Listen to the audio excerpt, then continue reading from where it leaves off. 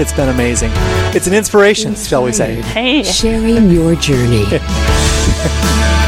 And we are going to be starting now with a brand new segment. I believe we introduced this last week, the Inspired Sharing Your Journey segment. We're going to start off shows talking about inspiration, people sharing their own journey, their own path toward Christ. And we have the special guest this morning, which actually, if we're going to be honest, we're his special guest. We've got Mark McAllister from Hurley's, who is here with us this morning. Good morning to you, Mark. Good morning. Good morning, Mark. So grateful to have you with us and for you to have us with you. So it's a real treat. So Mark, can you tell us a little bit about yourself? So I have been working at Hurley's for the last 26 years, since I was like 19 years old. Wow. And it's a family business and everything else. So I'm a single parent with 3 boys. They keep me very busy. They're all in our Fargo Catholic School network, and we do all that. And so there's a lot of running around and a lot of other stuff going on that keeps me busy. I love to travel. I enjoy my job because I get the ability to travel. So a lot of our vendors overseas and other places where we do importing and stuff from, I get to go visit them. Cool. Check the factories, make sure that everything's on the up and up and that they're doing what they're supposed to be doing. And just a joy for you to be able to be in this industry then. And it's this kind of ministry, when you think of the family of God that's all interconnected with it, it's really beautiful. You know, not just those in prayer, but those that are helping to make these beautiful items that we use to help enhance and bring us deeper into our worship. And almost all of our products, or most of the people who make the products and most of the people who sell the products, almost all of us are small family businesses. Some have been in business for 150 years or more, you know. No kidding. Some of us are newer stores. I mean, ours is like 62 years old. Wow. That's a new store, huh? That's a newer store. Even like my friend down in Tom, they make Coley's down in Omaha. They make all the chalices and everything else. They're having their 100th this year. So many of these companies have been in families for hundreds of years. And most of the stuff is still made by hand. You know, most of the stuff is still finished the same way that it was years ago. It's a lot of fun to go see how they really do cool. stuff. That's great. You know, you do have a special story to share with us this morning, and so tell us how does your faith guide you as a business owner? So the thing that's nice about the Religious Goods Store is that you get to live your faith every day. You get to see people come in who are looking for items. You see a lot of faithful people. We have a lot of clergy. We have a lot of priests who come in every week. So we're constantly interacting and doing all that with them. So you tend to see a lot. You learn a lot about your faith, and so you tend to grow a lot in your faith because of it. So what is it like running a business as a Christian? What's that like for you? So me and my sister Bridget, we've made a very conscious effort that we were going to try to make sure that most to all of the product that we have, we're trying to source in an ethical way. So much of the importing that we do, that we resell to other stores across the country. And like I said, I've visited the factories in Africa and Turkey and these places. So we try to make sure that people are following the social justice tenets, and that they're paying living wages, that they're taking care of their employees in terms of health insurance, that if their employees need extra help with something, that somebody's looking and doing stuff for them. Wow. That's great. That is fantastic because, you know, well, my husband, he's at the business college at NDSU, and there is that ethics, you know, in business training that needs to be done, and you're living that.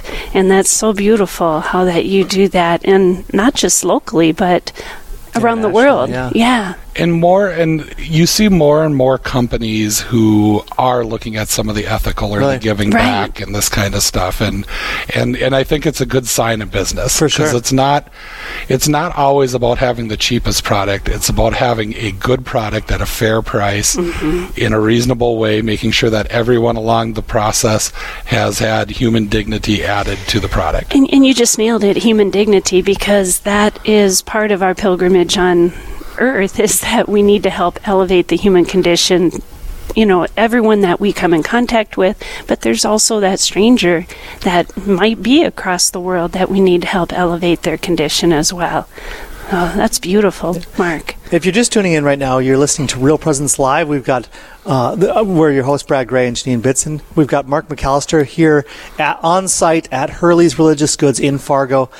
Mark, tell us about the journey of making clergy shirts and how you started making them in one area, but then move them to another area, which really makes a difference in the lives of others.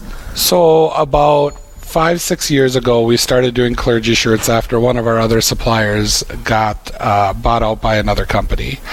And our conclusion was I wanted to make sure that we had a product that was a good product and would hold up. So as we started our journey, I went to Turkey first. Turkey has very high-end fabrics, very good sewing.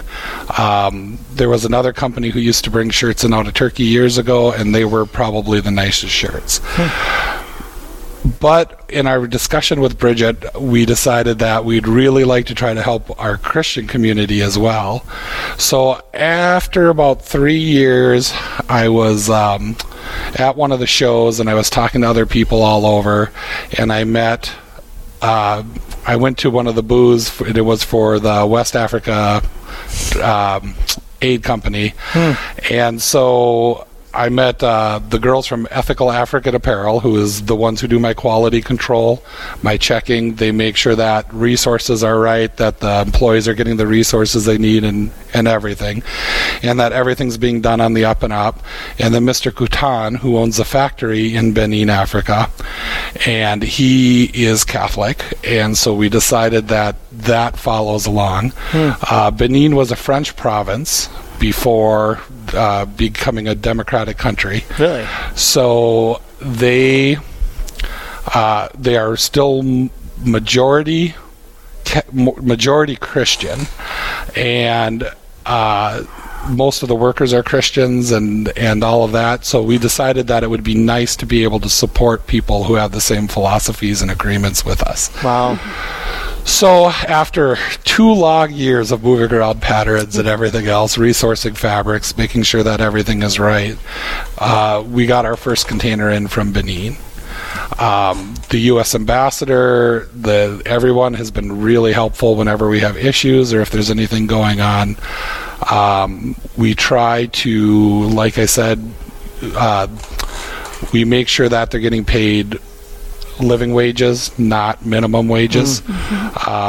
We help them with healthcare stuff when they need healthcare. Last summer, when there was a lot of malaria stuff going around, we bought them mosquito nets for their houses. Wow, that's really cool. So we tend to try to go through and try to make sure that they're taken care of and do extra things for them. Whenever I go over there, I've done 2 trips over there, we always take the factory workers out to dinner and drinks. So the last time we had about 100 people. Wow. Oh, wow. No kidding. Who we took to go feed and stuff. So we try to make sure we're doing a lot of extra things for them, and they've been very helpful, and they've been really receptive. It's been fun watching them grow their efficiency for how fast or how good they could sew. Probably started off in that 10% range. Oh yeah. And now it's up to like 48%. So they've been really, really excited. Well, and the cool thing about that is work has dignity. We know this, and to have them have their lives elevated and knowing that they're part of a ministry, that they're part of the mission of the church. I mean, it can only help everybody elevate in such a positive, beautiful way. So I've seen a lot of growth at the factory, and it has been very interesting. And it's very poor over in those countries, and when you walk around, you can see that. But people are generally really happy, and they're really nice, and they're very, very faith-filled. One of my favorite stories from over there was on Sunday. Kofi was driving me around, and I had gone over to the cathedral for Mass because they do Mass in English, and it was packed full. And Kofi said, well, you have to go see St. Michael's Church because it's a bigger church. And we get to this church, and it seats probably 2,000 people inside the church. Wow. Then they had 2 tents set up on each side. No kidding. That seated another 2,000 to 3,000 people. Wow. And when we got there, they were just getting ready to start Mass, and it was plumb full. And then they told me that they do 17 Masses on a Sunday. 17 Masses on a Sunday. So it was just incredible to see the amount of people and stuff and their faith and how strong that it was. How do they even have enough hours in the day to do 17 Masses? They start Saturday early and go really late. That's crazy. Sunday. Wow, how about that? It sounds like... when you go over to Turkey and to other places internationally, it sounds like it's not just go there to inspect the factory and get home.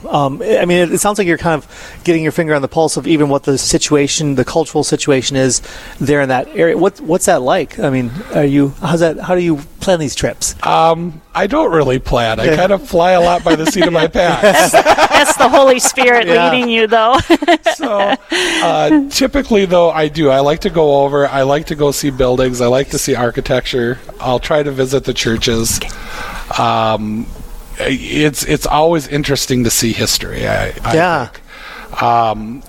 Like I said, we've had contact with like the U.S. ambassador. She usually comes over to visit and stuff every time that I come over. We've had contact with the president's office and everything just to make sure everything's flowing. A lot of it is trying to avoid the pitfalls that so many of the other countries have with corruption and everything else. So we want to make sure, like I said, everything's done on the up and up, and that it's done in an ethical way. Yeah, and it's a balance, but when you let the Lord lead you, He can make sure He takes care of the details. Even the last time that the ambassador came and talked to us, I was amazed. 2 of her staff members were Bennies from down by St. Joseph. Oh, yeah? And then as we were talking about the North Dakota connection, she said that like the Bismarck National Guard does a lot with Benin, too. They send troops over every year for their training. And then they do engineering and service projects over there. So they actually have a very strong connection to us up here. To the North Dakota Midwest area. That's fantastic. Well, that is really cool. I love what you guys are doing, not only in providing these resources for those of us in this local region, but also internationally, offering the influence of Christ in that business.